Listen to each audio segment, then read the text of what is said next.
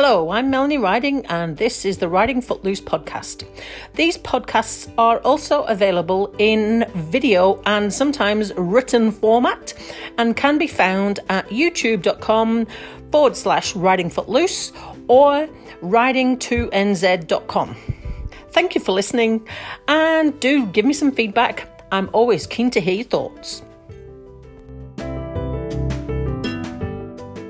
Today is the first day since my amputation. I'm going to get on a plane. Now, it's an internal flight, it's a domestic flight up to Auckland to watch the Highlanders hopefully win the Trans-Tasman Rugby Aotearoa Cup. Anyway, it'll be interesting to see what happens. Navigating the flight, not the rugby. At Queenstown Airport. In order to get the disabled access parking, I had to park next to the terminal in the most expensive car park. Not sure how I feel about that. I also had to give them the dimensions of the wheelchair. I've got the wheelchair, the crutches, and all sorts of malarkey. I have no idea where they're going to sit me. It'll be really interesting. There's the terminal, and the car is literally, I don't know, 100 metres over there. I don't know why a disabled person needs to pay more though. Doesn't seem fair. Seems the disabled parks are in the short stay, so if I leave it there, I end up paying the premium rate. You would think that disabled parking would be cheaper than the rest of the car park. One plus side is that it's close. I went into the terminal and asked the staff about how you go about checking in when you're disabled, and they are willing to come out to the car and help you with the luggage and things, which is something I was wondering if I didn't have someone with me, so that is good to know. So the wheelchair has been checked in as a piece of luggage, and now I've got this. But I get to pre-board because it takes me ages to get up the stairs.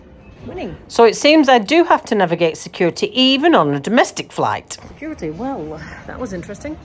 They took my crutches off me because they might set something off. I laughed at her and says, the crutches are the least of your worries because there's a lot more of me that's going to set it off than the crutches. So they made me walk through the security gate without the crutches, and bing, bing, bing, bing, of course.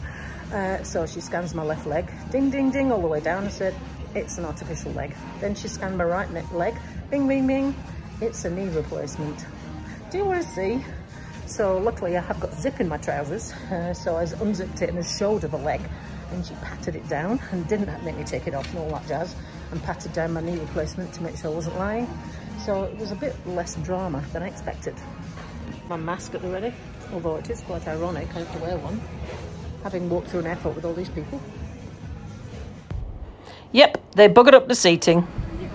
I got a regular aisle seat with no extra leg room, so they had to clear the seat next to me so I could actually fit in because the person at the front row refused to move. Not only that, I had to wait till last to get off.